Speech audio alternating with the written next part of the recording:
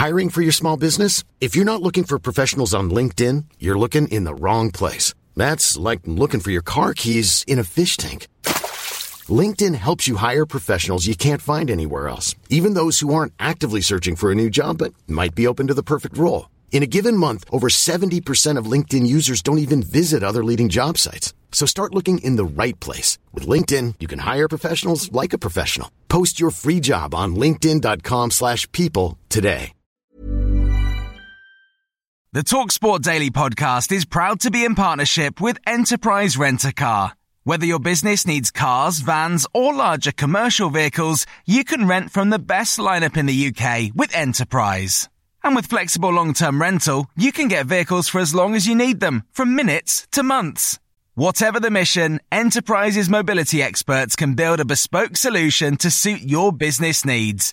Visit enterprise.co.uk/business to find out more. TalkSport Selector, the football pulse game everyone's talking about, is back for the second game of the season. Sign up and correctly select a winning Premier League team every week for your chance to win a share of the guaranteed £10,000 prize pool. But remember, you can only pick a team once. Entries cost £10, but you must sign up before noon this Saturday to take part. Join now at talksport.com/selector. Get ready for the next game. Everyone's back in, starting soon on TalkSport Selector. Terms and conditions apply. 18 plus, gambleaware.org. Please gamble responsibly. This is TalkSport Daily. Hello and happy Thursday to you. I'm Jason Cundy and welcome to another edition of the TalkSport Daily podcast. In today's poddy, we've got the fallout from England's Nations League win over Iceland at Wembley. There's news of a superstar footballer potentially joining the Premier League as soon as January. It's messy.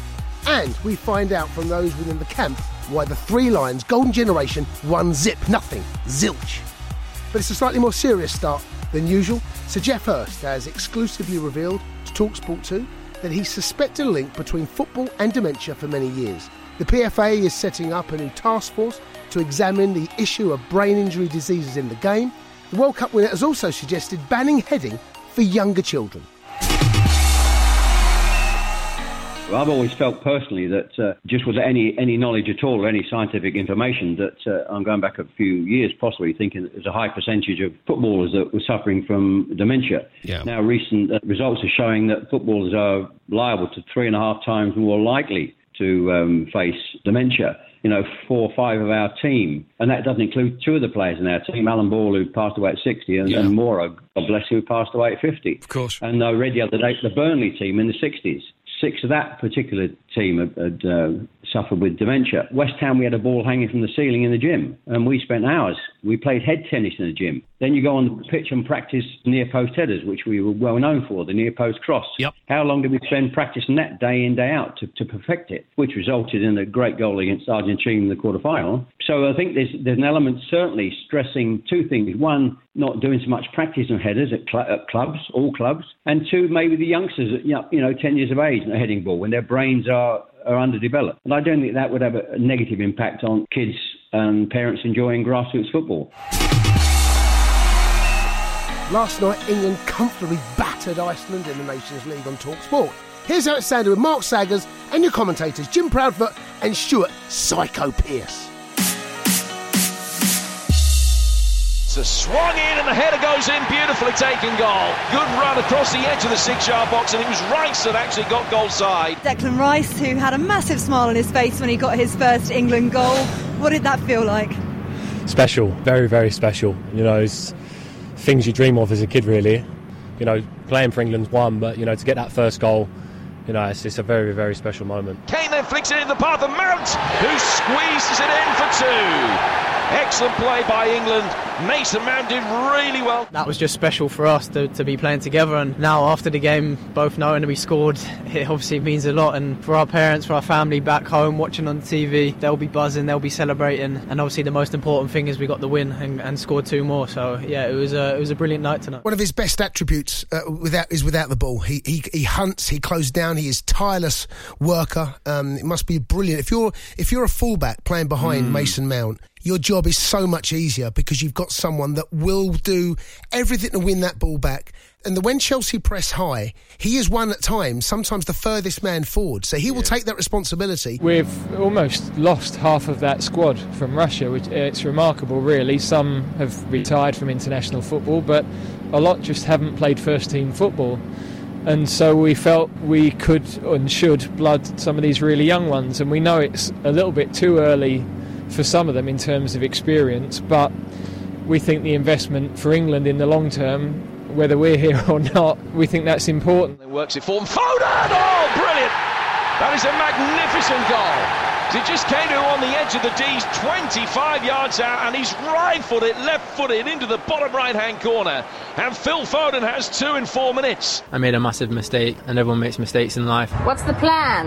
Yeah, I want to put that behind me now and look forward. And yeah, I'm just really happy to put a good performance in tonight, and yeah, I'm just looking forward, really. A couple of goals, he set one up as well. He's had a fantastic evening tonight, and I think he's ended this international year with a real good performance and a solid performance, and hopefully, fingers crossed, that he'll be performing next summer. On White and Jordan, they were joined by former England goalkeeper Paul Robinson and legendary striker Michael Owen. They both compared and contrasted the golden generation with the current crop, claiming there is less scrutiny and more cohesion today.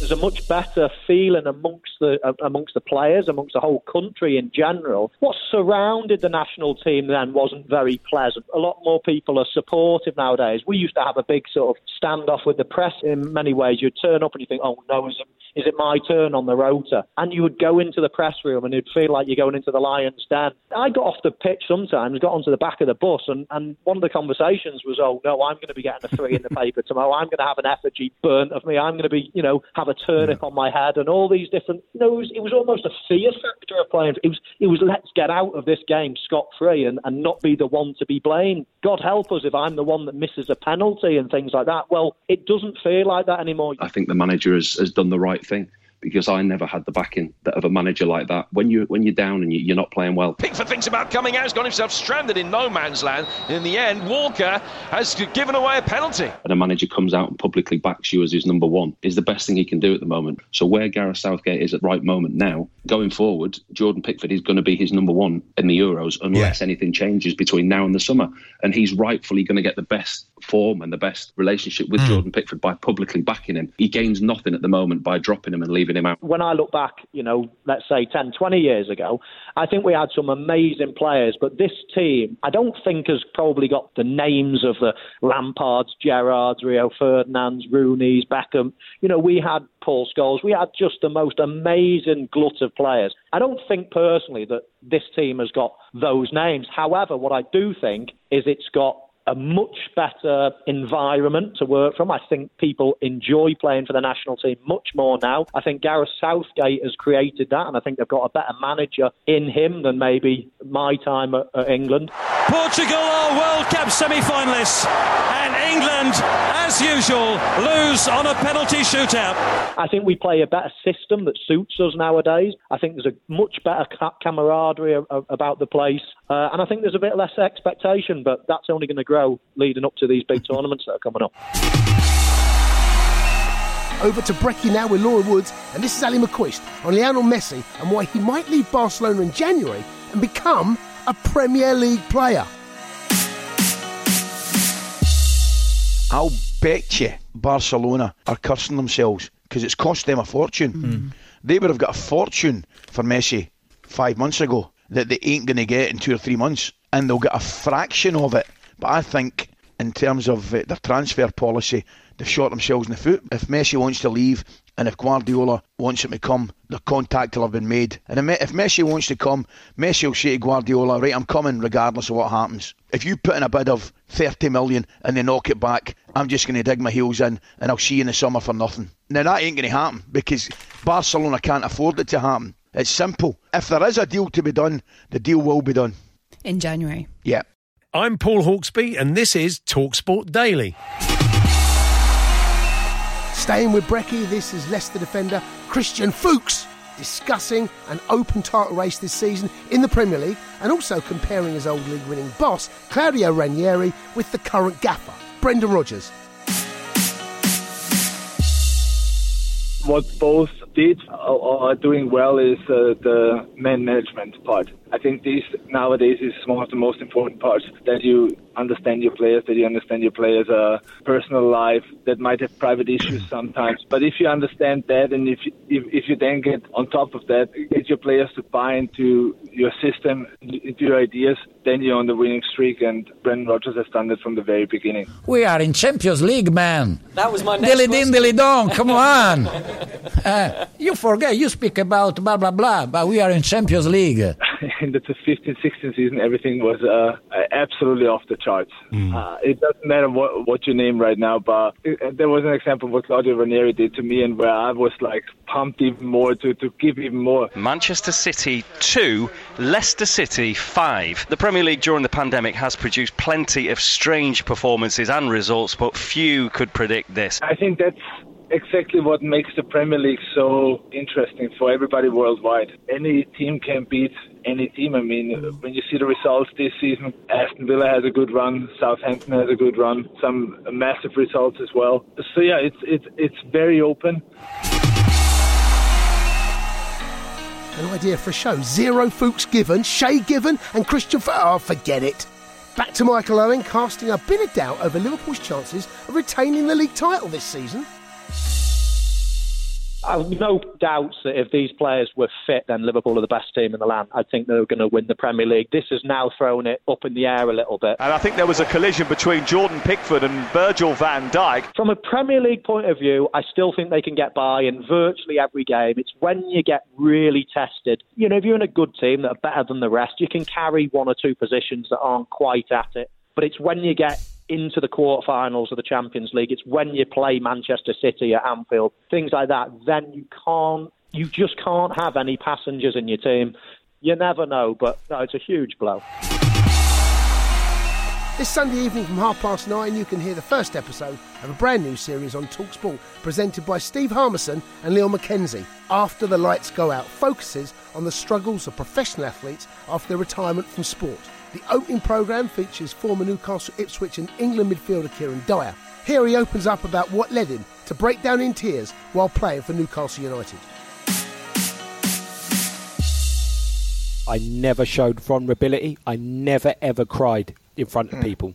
So there was one time I cried at Newcastle when Mick Wadsworth was having a go. Mick Wadsworth was Bobby Robson's assistant, and he was having a go at Lua, and he was just picking on the young kid. Gary Speed was playing awful.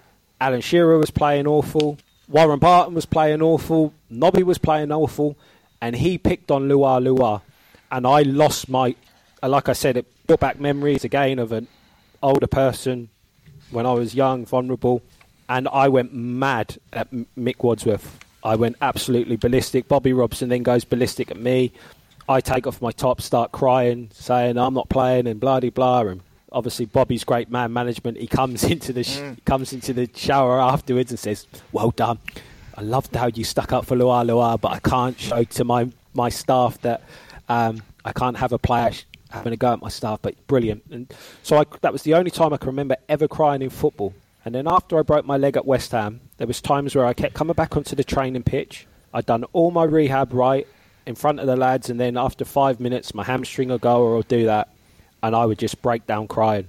And I thought, for me to be crying, this is seriously affecting you.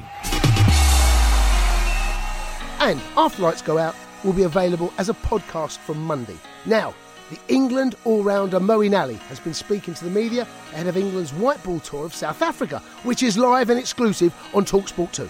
He told TalkSport's Johnny Norman that despite his recent poor form, he's grateful that the ECB have helped him through a difficult time in his career. I think mentally it's more of a mental thing. You have to be in it a bit more, and like I said, that hunger and stuff has not been there for sure in the last year and a half maybe now. There's been glimpses here and there, but I know deep down that I've not really done that well over a long period of time. Ngidi into him again, that's another 6! He's sliced it over backward point! That's outrageous! How do you do that, Moeen Ali? To still be in a part of ECB, like the England teams in particular, and the support I get from the coaches, from Asher Giles and everybody, it just shows that I do still play a big part in this side and what I still can do. And it's my job now to really go out and perform. And it's more of a mental thing. Like I need to get into a good mental space, which I feel like I have been working on over the last 4 or 5 months, which has been quite difficult, I guess. And it's about clearing everything out now and almost starting fresh again. Make sure you don't miss a moment of the tour. That's from November the 27th. Download the TalkSport app, retune your DAB radio, listen at talksport.com, or tell your smart speaker, you tell it, to play TalkSport 2. This is H&J now with some classic clips from back in the day or clips of the midweek. Here's racing expert Derek Tomo Thompson with Mike Parry. Mick Kinnan won the Indian Derby yesterday, so well done, Mick. The Indian Derby? Indian Derby, which is absolutely massive. Where's that run? In India. Well done, Tomo. You told him. It's you, isn't it, now? Yeah. It is. This is Andrew McKenna with a bit of surprising sports news. Celtic have agreed a fee with Barry Robson for Dundee United. They're getting too powerful, aren't they? They were then, really. To buy a whole club out like that, it's very poor. This is Keith Arthur handing over, on Fisherman's Blues, of course, handing over to Mike Parry now. Surely, aren't you of Welsh descent? No, I'm not of Welsh descent. I don't have a Welsh bone in my blood. Glad you haven't. I don't know how he does it. What's next? It's late night host George Galloway taking a call. Here is Jim in Sheffield. Go ahead, Jim. Yeah, hi, George. I'm a first-time speaker. I think you'll master it in the end. I mean, we can hear it's early days, Jim, but he's a first-time speaker. A year and a half. Yeah, that's true. Now, back to Mr. Brazil on breakfast again, and I think this clip could be called, Can You Be a Bit More Specific, Al? Yeah, good morning. 21 after 7 o'clock. That sending off last night was an absolute... Was it? Where was that game? It was an absolute joke. It was. I think it was a foreign match, wasn't it? God, and referees, unbelievable. Yeah, great detail. Probably need a bit more flesh on the bones now, I think, really. Or a bit more flesh on the blood, as Mr. Parry would have said. Yeah. And finally, we're staying with Alan, wrapping up another successful show.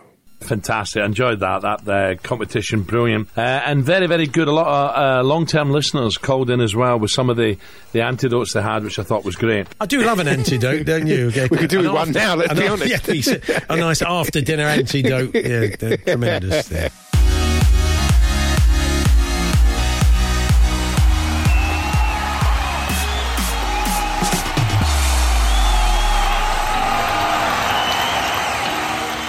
Thanks for listening, gang. Don't forget, you can download the podcast and future ones via Acast, Spotify and Apple Pods. I'm back on the Sports Bar on TalkSport tonight from 10 p.m. There'll be another one of these TalkSport Daily podcasts out first thing in the morning. Until then, be safe, everyone. Be safe. That was a podcast from TalkSport. The TalkSport Daily Podcast is proud to be in partnership with Enterprise Rent-A-Car. Whatever your mission, home or away, don't delay. Enterprise has the vehicle for the job. Rent from the best lineup in the UK. With over 450 branches, Enterprise has what your business needs. From compact three-door cars to spacious SUVs and people carriers to vans, they offer a large range of reliable vehicles perfect for the job. To find out more and book, visit enterprise.co.uk. Small details are big surfaces. Tight corners are odd shapes. Flat, rounded, textured, or tall. Whatever your next project, there's a spray paint pattern that's just right. Because Rust-Oleum's new Custom Spray 5-in-1 gives you control with 5 different spray patterns. So you can tackle nooks, crannies, edges, and curves without worrying about drips, runs, uneven coverage, or anything else. Custom Spray 5-in-1. Only from Rust-Oleum.